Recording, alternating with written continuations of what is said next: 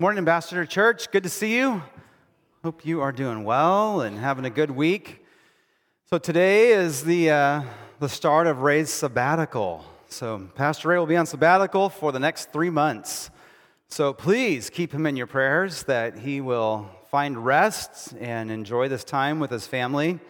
You know, it's funny, we always joke about his last sabbatical. His last sabbatical was about 6 years ago, and he was worried when he went on sabbatical that what would happen to the church. And so I was very happy to report when he came back, the church actually grew while he was gone. And I let him know that, how important I was. And then the next year I went on sabbatical, and the church grew even more. So, we'll see. Maybe we're not that important. But we have a great church, and you guys are a part of it. Thank you for your support. And even last week I talked to you. We had kind of had a ReVision Sunday, and I said, I need, so many of you guys just to help. I know so many of you volunteer in many places, but we have more needs and more things we'd like to do. And even this week, so many of you guys jumped into that and seeing some people even today getting trained. So I'm excited for that. We're going to have another opportunity, not like we need any special event to get people to volunteer, but we'll have another one at the end of the month, another chance to find some places to serve. So think about it, pray about it. Let me know if you have any questions. But this month we're calling ReVision. And so last week, Pastor Ray talked about the vision of the church and just resetting who we are, where we're going, and what we're doing. We had a vote last week, and you voted yes on the budget. Thank you for doing that. Our budget is now implemented for this new year, so that's great.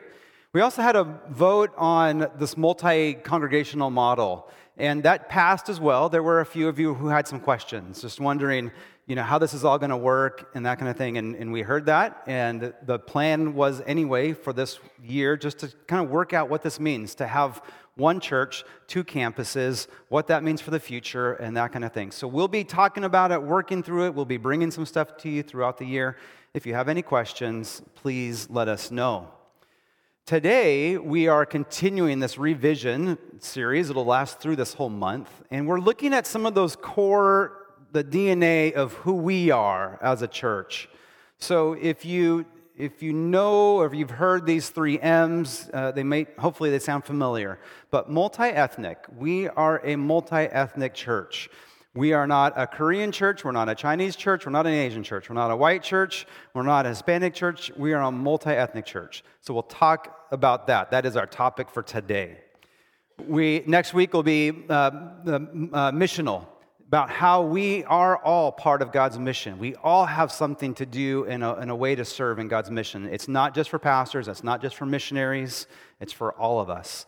And then the last week, we'll talk about multiplying. We're a multiplying church. And that's not just multiplying churches and campuses, but it's multiplying disciples. All those things are wrapped up in it. So just as a disclaimer, just to let you know, no surprises. Today, I'm talking about multi-ethnic church. Over in Brea, our other campus, is Pastor Mike Gleim. He's talking about being missional. So if you talk to somebody in Brea, they intentionally have a separate message today. Next week, I'm going to be over there talking about multi-ethnic, and he'll be here talking about missional. So just so you know, in case you're like, hey, I want to go see the Brea campus, if you go there next week, you're going to hear the exact same sermon. The same jokes, everything. There's nothing new. So just plan on coming back here next week. Sound good? So with that, why are you here today? Why are you an Ambassador Church today? Probably all of you have some different answers. For some of you, you are here because your friends are here. Your family is here. Someone invited you, so there's a relational pool or a reason why you're here. For some of you, this is the closest church to your house. I know there's some that live literally right across the street. I can see their house. And so there's some people here for that reason. But there's lots of reasons. One reason that I think some of you are probably here is because we are multi-ethnic. That we are something a little different than maybe you grew up in, or something that you've been studying, or you've had an interest or passion, and that's why you're here. I had breakfast with someone this week, and I asked them the same question, and said, we entered into Google, we did a Google search saying multi-ethnic churches. That was about 5 years ago, and this was the first on the list, because we start with A, right? So they started coming here, and they've been here ever since. That's actually my story too. That's why I'm here. That's one of the reasons that attracted me, almost 13 years ago that I've been here. I was a pastor at a church down in Orange County, was serving down there for 13 years. And during that time, around 2005, I just started reading books. There was a whole emerging church movement, and a lot of the conversation was on this topic of being multi-ethnic and racial reconciliation and diversity and things like that. And so those are the books I was reading. And I looked at my church. I loved it. I loved being there, but I wanted something more. I wanted something more diverse. So I started putting my resume out and sending it out to different places. And I remember I was in New Orleans. It was in 2006. I was there for a conference. I was in a hotel room with another pastor, a pastor from Colorado. I knew him a little bit, but we weren't really close friends. And I opened up my email, and I got this email came in from Ray Chang saying, I would like to interview or talk to you about coming onto our staff. I didn't know about this church. I mean, I knew the youth pastor here, so I knew the name, but that's the only thing I knew. And so I said to this roommate, I said, hey, I just got a church that wants to talk to me. He said, well, what church is it? I said, it's Ambassador Church. He's like, oh, Ray Chang's church. That's great. He's a great guy. You should work with him. I'm like, how do you know? You're in Colorado, you know? And he's like, yeah, Ray gets around, you know? People know Ray. So I'm all right, let's have a conversation. So we talked. At this time, the church was over in Buena Park. We met over there at El Torito. We had some conversations. And this is one of the things that really pulled on my heart. So I said yes, I took the job. And I remember bringing our family to church, and I have this picture in my mind. I don't think it's a real picture. I think it's just kind of one of those mental pictures that you have. But I remember my daughter. At the time, she was 1 year old, and she was in the nursery, and she was lined up. All the kids were lined up, getting their little snack.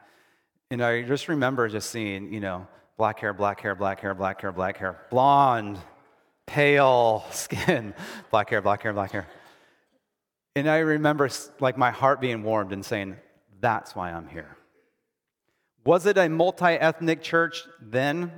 Probably not, but they had this desire. They wanted to be, and that's why they wanted me. That's part of the reason why they wanted to bring someone on staff like myself. So that's why I'm here. It's one of the things that keeps me here. There's a lot of things that keep me here, but I'm just so thrilled to be a part of a church like this. I'm going to tell a little more of the story and a little more of our background and why our church got to this point. But let me just stop, and I'm going to clarify some terms for you. Because when we talk about multi-ethnic, there's other terms that pop up, and sometimes they're confusing. Are they interchangeable? Do they mean different things? So here's the multi-terms that we're using. So multi-ethnic. It's a church made up of multiple ethnic groups that worship in the language of the dominant group. So there's one language. So for us, it's in English. But we have people from different backgrounds, different races, different ethnic, different cultural groups. So that's an ethnic church or a multi-ethnic church. A multicultural church looks similar, but it's going to have different languages. So they'll have a service at 10 o'clock that's in Mandarin. They'll have a service at 11 that's in English, or they'll have two services at the same time in different places, a Hispanic and Korean service, but all in their own languages. Now, they're not rentals. It's not a church that's renting to all these different churches of different ethnic groups, but it's one church that's embracing this but has it in different languages. Okay, so that would be a multicultural church. Multiracial I guess it could mean many things, but when it's used in America, it's really talking mainly about a church that's African American and white. That there's those two races, although technically it could probably be any two races coming together. But in America, it's mainly a church that's made up of white and black. So those are some of the terms. Multiculturalism is often used in this conversation, but that's really not helpful as we're talking about churches. That's more a cultural word. It would carry into that sexual ethics and things like that too. So for us, kind of multi-ethnic, multicultural, multiracial, Those are the churches we're talking about. Now, one more definition for you. What is exactly a multi-ethnic church? How is that defined? Like, what are the numbers? Does it have to be a certain number to be multi-ethnic? And if so, what are those numbers? Well, there's a little disagreement on some of those. Of course, everybody has a different opinion on what that means. But the general agreed upon number is this. Sociologists define a multi-ethnic church as being one in which no one ethnicity makes up more than 80% of the whole. So an 80-20 rule. So if you have a church that's more than 80% of one background, race, or culture, then it's not. It's a mono-ethnic church or something like that. But to be multi-ethnic, you have to have 80% or less of one culture and then 20% or more of others. So with that, how does Ambassador rank? Where are we? Are we a multi-ethnic church? I have the numbers, but I'll show this. These are the numbers of our members, okay? And I don't mean, by members, I don't mean just attendees, people that come, and because we have people that attend the church that have been here for 20 years. Well, I guess, yeah, almost 20 years. Been here for a long time, but they've never gone through essentials or been interviewed or signed the covenant that they're a member. So these numbers are all our members, people that have gone through that course. We have 144 members in our church. So these are the numbers from that group. We are 58% Asian. I'm going to break that Asian down in just a minute. 58% Asian, 34% Caucasian, 6% Hispanic, 1% African American. So with those numbers, are we a multi-ethnic church? Yes, we are. So we made the cut, right? What about this? What's our background? This is just interesting. Some people say, well, what's the Asian breakdown in our church? And here's where we're at with our members. 51% Korean, 41% Chinese, and then 7% others, so Filipino, Vietnamese, Japanese, and others. So that's kind of where we're at as a church. So I heard first service, a few people found that interesting just because I always wonder.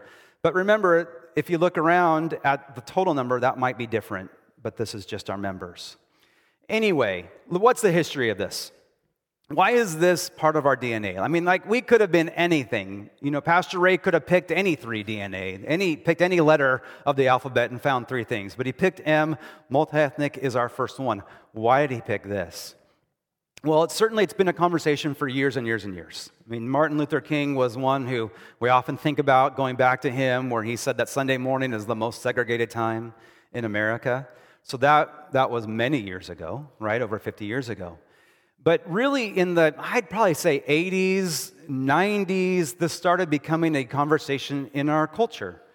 Promise keepers, if you remember that little part of Christian history back in the 90s and so, they were big into this. If you went to a Promise Keepers event, it was at stadiums, packed with men, and they had speakers and worship. This was one of their topics. It was racial reconciliation and having that a part of our daily conversations and dialogue. And it wasn't just between ethnic groups, but even through people and people groups as well. So that was a big part of it. But it continued past that. In the year 2000, there was a book that was put out called Divided by Faith by Michael Emerson and Christian Smith. And they were the ones, this is kind of the main book that when we look at that timeline, that they really broke down what was happening in America. And they said at the time of that publication, so really in the late 90s, that 92% of churches in America were mono-ethnic. Just, they had their one ethnic group. There was really just about 6% of churches in America that would be considered multi-ethnic, that 80-20 rule. Probably most of them, I'm sure some were intentional back then, but probably most of them were by accident. They were just put maybe in the inner city, or maybe there weren't a lot of choices of churches, and it just came together. But back there, at the turn of this last century, about 6% of churches in America were multi-ethnic. But here's what the authors wrote. This is kind of their conclusion, that really the church is kind of unintentionally not really helping things in society, that they're letting the inequalities continue, They argue that the church is a sleeping giant in the effort to dismantle institutional racism in the U.S., saying that there is this racism that's continuing, and the church is really not doing anything about it. They're not in the conversation.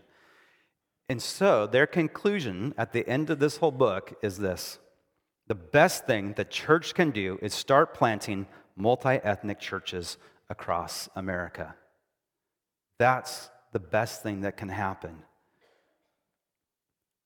Ambassador Church started just 3 years after that.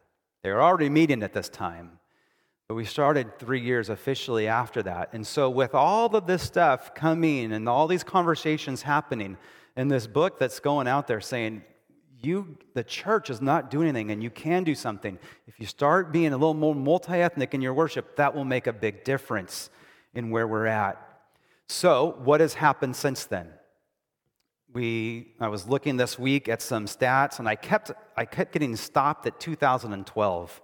That's kind of the last place where all these, the last group of studies was done, and I'm like, there's got to be something more recent than that. And so I reached out to one of my friends who's definitely a national leader in this conversation, and he said, you're in luck. Like 4 days ago, a new study was published. And so here's it may not even been 4 days. It was like the day before that. It says, here's the latest as of right now. Here's where we're at in America with evangelical churches. Remember, 21 years ago, we were at 6%. Right now, we're at 23%. 23% of the evangelical churches in America would be considered multi-ethnic. I think that's great. Isn't that great? That's some good movement. Now, there's still a long ways to go. Right? Catholics, the Catholic Church, they're just right ahead of us, just barely by a percentage. The mainline Protestant, that's your Episcopalian, Methodist, Presbyterian, they've got a lot of work to do. They're at 11%. So for whatever reason, they're a little further behind on that conversation. But Ambassador Church is right there in the mix of all that. And so in my conversations with Ray going way back 13 years ago, and even this week, as we're talking about this topic, I keep asking him, like, why this? Why was this so important to you? And really, here's what he would say, and I agree with this totally. He says, the church lives in between the Great Commission and the Great Culmination. I'll talk about that in a second. We live right between the Great Commission, is when Jesus sent the disciples out and go and make disciples. And the great culmination that in the book of Revelation, when heaven is, kind of gathering and the people are gathering, and what that looks like. And so to break that down is just, you've heard this before probably many times, but in the Great Commission, when Jesus sends out his disciples, he says this, that I am sending you out.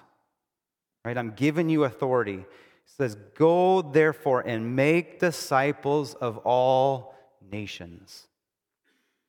Go and make disciples of all nations, baptizing them in the name of the Father, Son, and the Holy Spirit, teaching them to obey these words.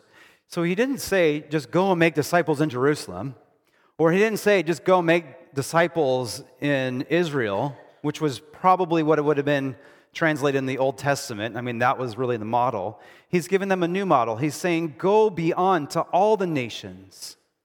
And when he ascends to heaven in Acts 1:8, he says, I'm sending you out of Jerusalem, out of Judea, going way out, go to the ends of the earth to take this message.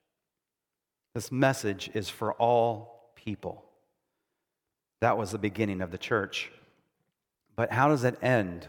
What's it look like in heaven? Well, Revelation 3 gives us probably the best picture. He says this, that John, he saw this great multitude that no one could count. So they were from every nation, tribe, people, language, standing before the throne, before the Lamb, and worshiping him. This is clearly a picture of believers, people who have put their faith in Jesus. And John's like, I can't even count how many people there are. Too high of a number. But here's what I can distinguish. That they're from different nations. They speak different languages. Different cultures, different backgrounds. So right there in heaven, you have this picture of this group of people all worshiping God, but looking different, coming from different places. And you might say, okay, well, that's how they entered in, but now they're part of the kingdom of God, and now heaven starts, and now we're just all one people. We all have the same exact skin color, tone, and all that kind of thing. We all speak the same language. And I think that's how we think of it. I don't know if you've ever thought about that, actually. What color skin are we going to have and all that kind of stuff. I have thought about what language, and I'm pretty sure it won't be English. Pretty sure. I see in Revelation that sometimes the angels speak with trumpets, sounds of trumpets and all that. So maybe we'll sound more like instruments. I don't know. However, in Revelation 21, it does say when the nations are coming and they're worshiping the Lamb, it says the nations will walk by its light. This is in heaven. And it says the nations will walk. And so I don't know why it's important for John to include that or for Jesus to reveal that to him. But for some reason, he's saying, I still see these nations that are led. They're a little distinct from each other. And they're led by the light of Christ. And so as far as we can gather, that not only just when heaven starts, but throughout eternity, there's this distinction of nations. And so for Pastor Ray, when he's looking at, here's what the church is called to do, go and make nations. And then what it looks like at the end, there's people of all nations.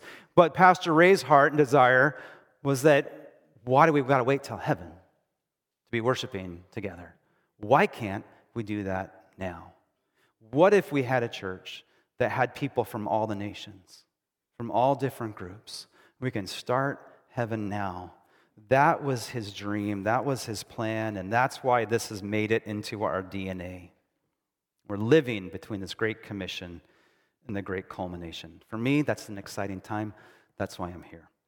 So, that was all introduction. Now on to the rest, and I promise it'll be just as long, or not longer. It won't be any longer than that. Don't worry. But it's important just to look at God's heart. We're going to look at God's heart. We're going to look at Jesus' vision. We're going to look at the church, the early church, and how they did that. But first, God's heart is for diversity. Sometimes we might think that this just happens by accident.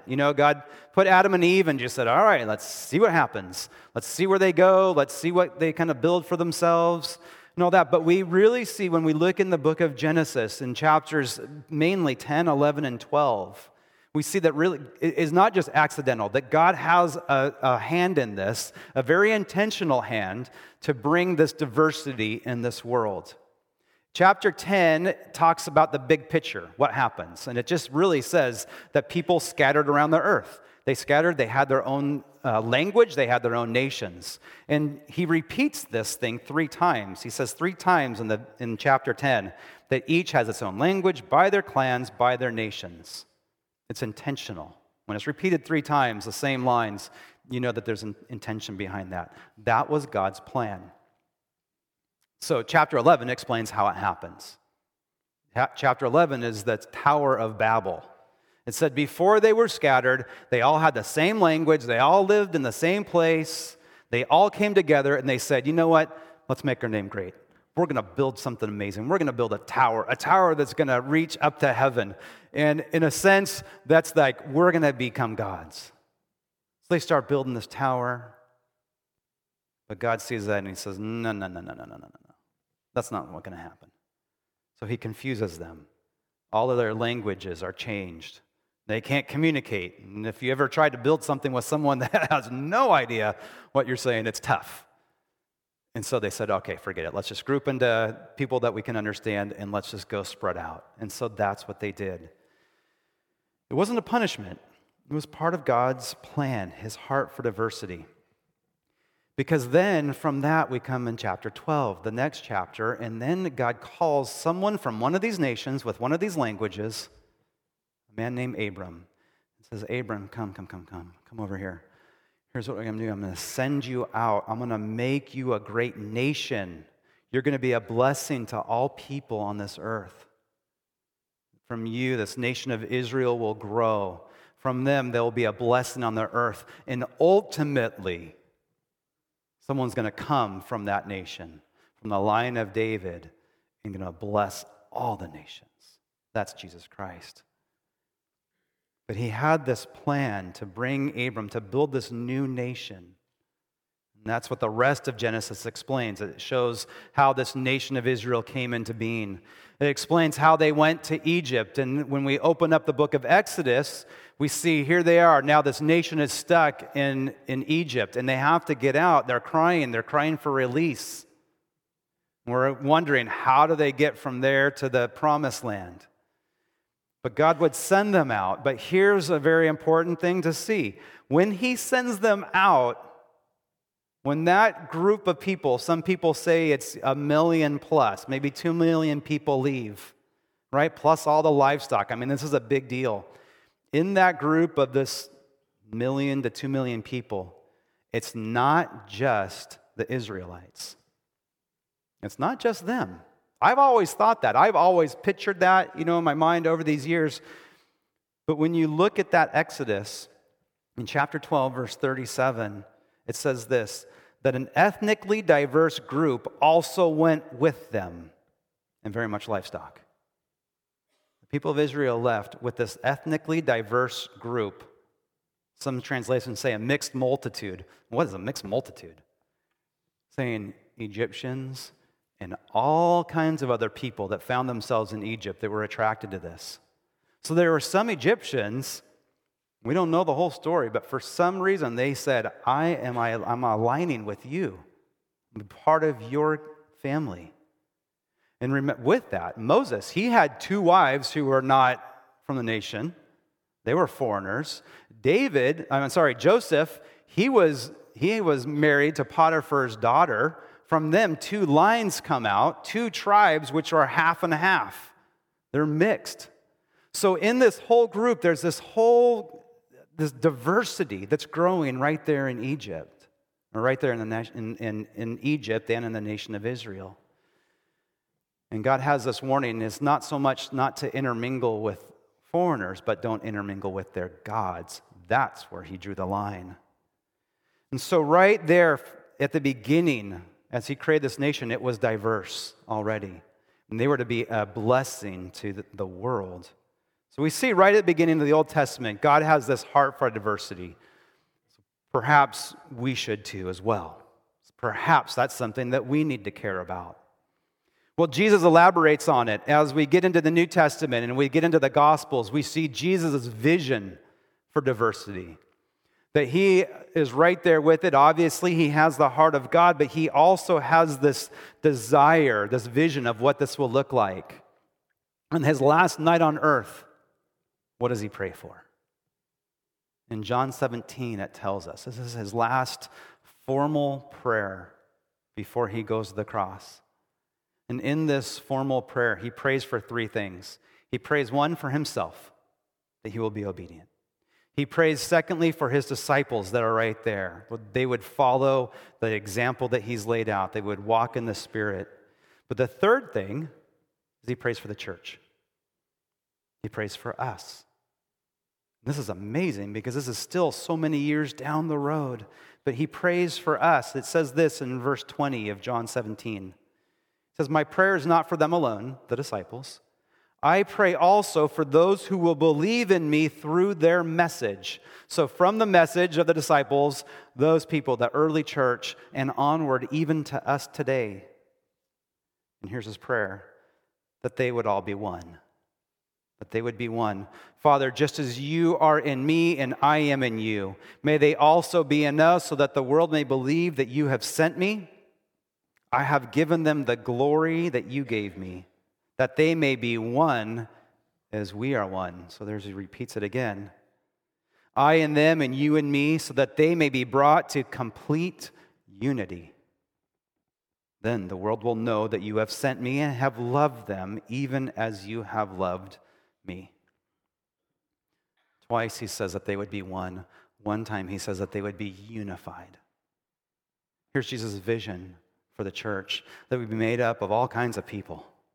All kinds of people. Jews and Gentiles and everything else. That they would be one in alignment. They would be one in unity. They would walk together and love each other.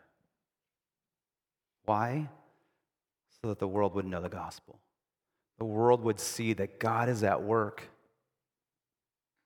Really, it seems like it shouldn't be that crazy of an idea for people from different groups to come together, but when we look at history, worldwide history, going all the way back, even to now, and we still see that people struggle with this idea of being diverse and living together. We still struggle with it. And God knows that, and Jesus knows that, and he says, but this is huge. If you guys can accomplish this, if you guys as a church can be one, if you can be unified, that's a huge apologetic to this world. That I exist, and that I'm loving, and I'm kind, and patient. We have that chance. So that's why we desire multi-ethnic churches. John Perkins was a civil rights leader. Martin Luther King and some others got a lot of the credit, but he was right there, and he's still alive. He's writing. He's worth the read if you're interested. But he says this. He says, when diverse believers who have worked, played, eaten side by side throughout the week segregate themselves from one another on Sunday mornings, the gospel is betrayed. For if the gospel does not bring us into relationship with God and with one another, it's no gospel at all. And that's pretty powerful. What he's saying is that if we are in Christ, that we need to be one with anyone else who is in Christ, no matter what they look like. But when we refuse to say that and say, no, I'm not going to associate with them. They might be Christian or whatever, but they're different. The gospel loses power. It's more powerful when we come together as one in unity. That's Christ's vision. So we see God's heart, we see Jesus' vision. How did the early church do? What's their example of this? Well, it shows that it's hard. It's hard. As we read the Gospels, as we read Acts, as we read the epistles, we see that they certainly got started on the right track. I think they had the right heart, but it was tough. They struggled. They stumbled along the way. But they got moving. It all happened at Pentecost. That as they're all together, they're in Jerusalem, they're worshiping, the Holy Spirit comes on them with this wind, and it puts this little tongue of fire on their head. Remember what it says next? Is that's when they learned the other languages. God gave them the ability to speak in other languages. Acts tells us that there's people in Jerusalem from all kinds of nations. He lists several of them. Different languages, different places. And they walk by, they hear what's going on, and they're like, I understand you. And the other guys, I understand you. What are you saying? And they start talking the gospel. They start sharing about Jesus Christ. And right there, Jesus is helping and empowering them to take this message of the gospel to the nations that had already gathered. That was the first step. And now they're going to go out and take this gospel to the other places, to the ends of the earth. That's what they were called to do. Through Acts, you see Peter finally breaking out of the Jewish bubble that he's in, and he's taking the gospel now to the Gentiles, which is a huge thing.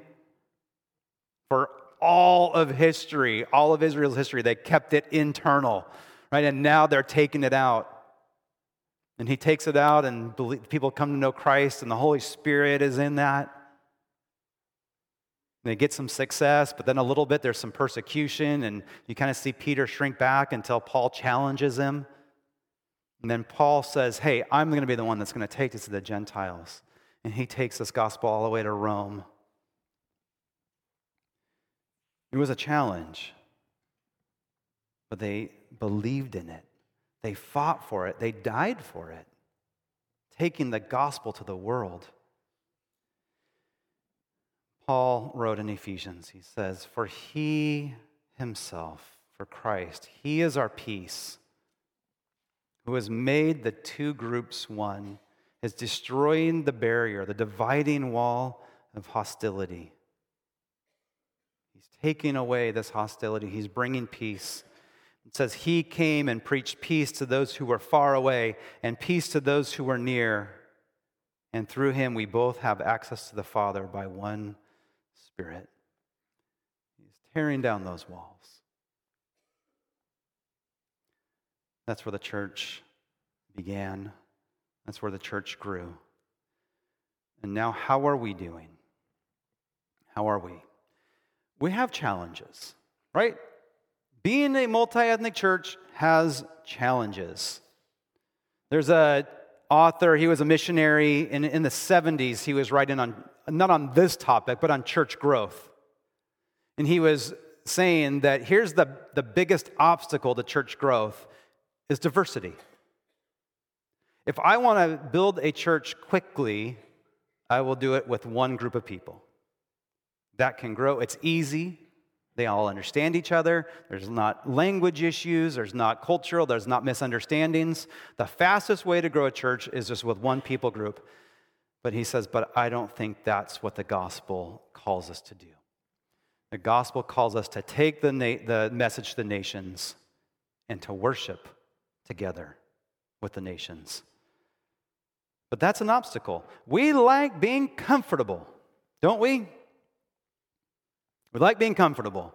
And the church has been comfortable for a very long time. We know how to operate in our own ethnic groups, but when we mix ethnic groups, there's all kinds of struggles. There's offenses. And that's the second thing. We don't want to get uncomfortable. We don't want to offend. But if we're going to have a multi-ethnic church, those things are just going to happen. We just got to get used to it. How does this happen here? Many ways. Some of these things are funny. I'm going to share a couple things, and I hope I don't offend. I don't offend you. But they happen.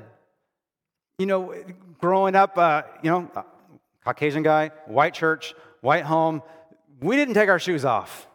I don't know why. I mean, it makes sense. It makes sense to take your shoes off at the front door, but we didn't do it. I didn't ever grow up that way. I think I had friends that were Asian, but I never took off my shoes there. I didn't catch the subtle cues of all the shoes by the front door, Well, I was a high school kid. I mean, what do I know? I didn't catch any subtle cues. But we bring that. We bring that even in the church, and then we go to small group. We go to small group at someone's house, and we just march right in, pass right by 50 shoes sitting there, and just march right in, sitting on the couch with their feet up on everything. And I'm sorry for that. I've been corrected too, and I appreciate it. It's like, excuse me, can you take your shoes off and leave my? Oh, I'm so sorry. But I know, talking to all of our Caucasian pastors, they've all done it. All right, so we apologize for that. But those are the things that happen. There's another funny story. I won't tell you who it was, but was invited over to someone's house for lunch, and they said, hey, just want to make sure, you okay with like Asian food, Oh, yeah, I love it. It's great. They sat before him, and then he's looking at it, he's going, wait, I don't know how to use chopsticks. All right, do you have any forks? I like Asian food with forks. I don't know how to use these. And it's all an embarrassing thing, and like the host was like, oh, I'm so sorry, I'm sorry. But those things will happen. They will happen. We'll also say things that just might, in our minds that's not offensive, but we just don't know. Some people have more tact than others, but it's a learning experience. I didn't share this first service. I wasn't sure if I should or not, but you can just please go with me. This wasn't our church, but I bumped into a friend who's a pastor on, Tuesday night. And we were just talking, and he was telling me that their church is in the middle of doing something like this. They're merging together. And he said they were having these conversations, and the pastor, very well-meaning man, a white man in his 70s, and they were talking, and he just said, well, I hope we can get this done in the year of the pig. Let's get this done, And some of them were like, wait, what, can you say that? Is that right? And like some were maybe a little, like you could see like the stirring of kind of like these feelings. But for him, he literally was just like, I'm trying to, embrace, I'm trying to learn and all that kind of thing. But it maybe didn't come off right. But those kinds of things will happen. And can we be a church that allows that? Just says, yeah, I'm okay to be a little uncomfortable. It'll happen both ways. But can we get past that for the sake of something better? I have many more stories, but you get the point. Right? Some of the obstacles is we just don't want to be uncomfortable. We don't want to offend and all that. But if we're going to go this direction, we have to get uncomfortable, and we're going to have some of these awkward conversations. So let me close with this. Let me give you 4 things that we can do to grow as a healthy, multi-ethnic church. Right? They're all L's. Listen, lean, love, and lead. Okay, so here's what I want us to do. One, I want us to listen to each other. Hear the stories. Hear each other's stories. We had a little preview of this Christmas, that we had Christmas around the world, and we had 5 weeks of different families sharing a little of their background, like how Christmas influenced their culture. And it was exciting, it was fun. But that's just a little bit. Keep that conversation going. Ask questions. How did your ancestors get here? We probably all have a story there. For some, it involves persecution. For some, it involves other things. But there's stories. Let's hear the stories. Listen, ask. Ask about how it was growing up. What was it like here? What was it like for you, whether you were a minority or the majority? What were some hard things? What were some of the biggest struggles you had? What were some of the blessings that you had? Let's listen to each other's stories. I think it's exciting. Let's have open, safe, honest conversations. That's the first thing. Second thing is lean. What do I mean by lean? What I mean is we got to lean into it. We got to lean towards each other, not away. You know, when you are in a conversation and you're leaning forward, you're right there, and then they say something offensive, what do? You lean back, cross the arms. And what I am encouraging us is have these conversations, but lean into it. And if there's something that's just not right, ask about that. Because I would say most of the time it's good intentions, it's just naive, or we're just not sure. But lean into these conversations. Lean into each other. I know that our defenses, what we want to do when there's an awkward conversation or someone's just a little different than us, we tend to avoid.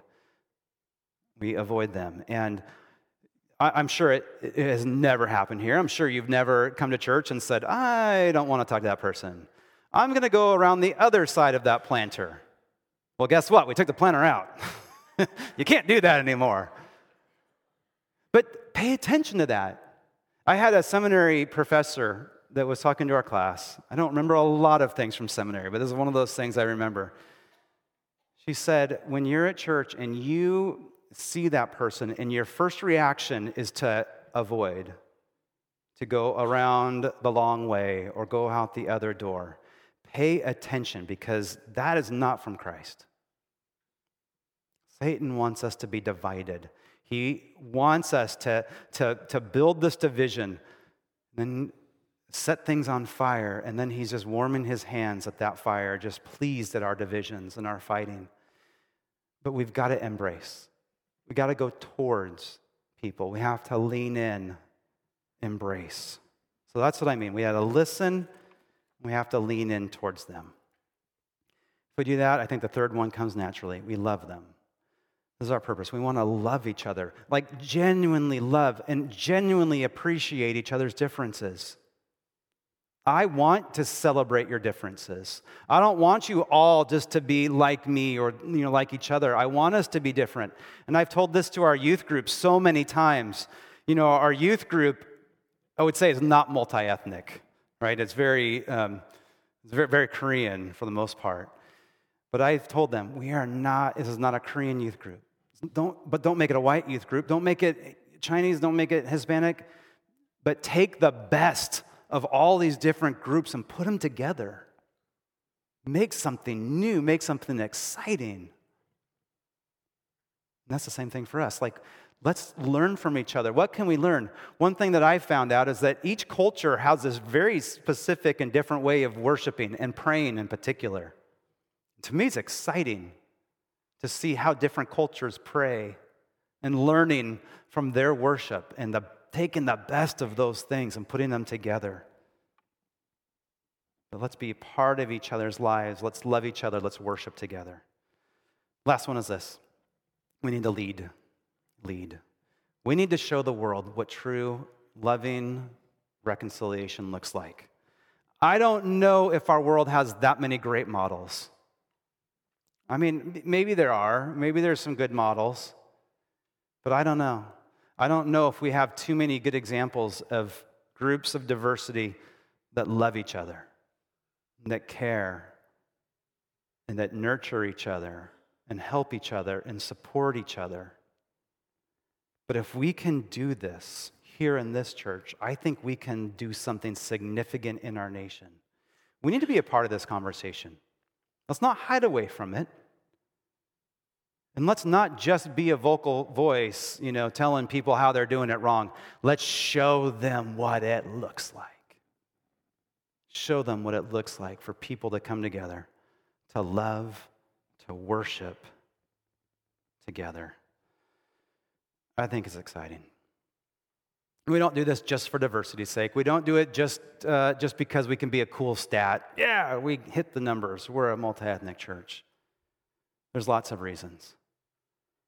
One is because the food is better at a multi-ethnic potluck. All right, it just is. All right, I'm just stating the obvious. But far more than that, the relationships. I think we're all enriched. We grow deeper. We become more whole. We become more who Christ has called us to be. So let's be a church that continues to embrace our DNA. Be a multi-ethnic church. Let's love, let's care.